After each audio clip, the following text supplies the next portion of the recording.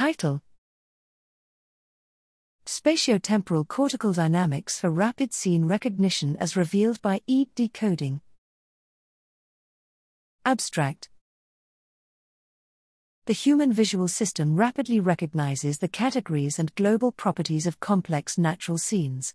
The present study investigated the spatiotemporal dynamics of neural signals involved in ultra-rapid scene recognition using electroencephalography, EEG, decoding.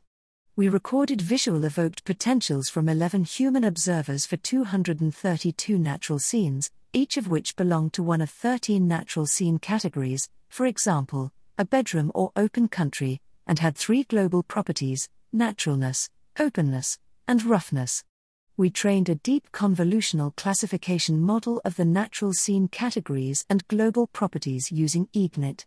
Having confirmed that the model successfully classified natural scene categories and the 3 global properties, we applied GradCam to the EEG model to visualize the EEG channels and time points that contributed to the classification. The analysis showed that EEG signals in the occipital lobes at short latencies, 88 milliseconds, contributed to the classifications other than roughness, whereas those in the frontal lobes at relatively long latencies, 250 milliseconds, contributed to the classification of naturalness and the individual scene category.